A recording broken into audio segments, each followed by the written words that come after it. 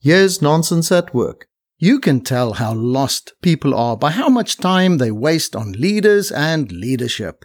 You will not be lost if you lead your life. Did you catch that? Lead your life. We are all leaders, so enough with this leadership nonsense. Do you still think that leadership is more about leading other people's lives rather than merely your own? Then answer these questions before you impose your lead on others. Do you have a strong drive to lead? Is it strong no matter the circumstances? There is a third question, but I'm afraid if you answered yes to the first two, then you are not equipped to answer this one.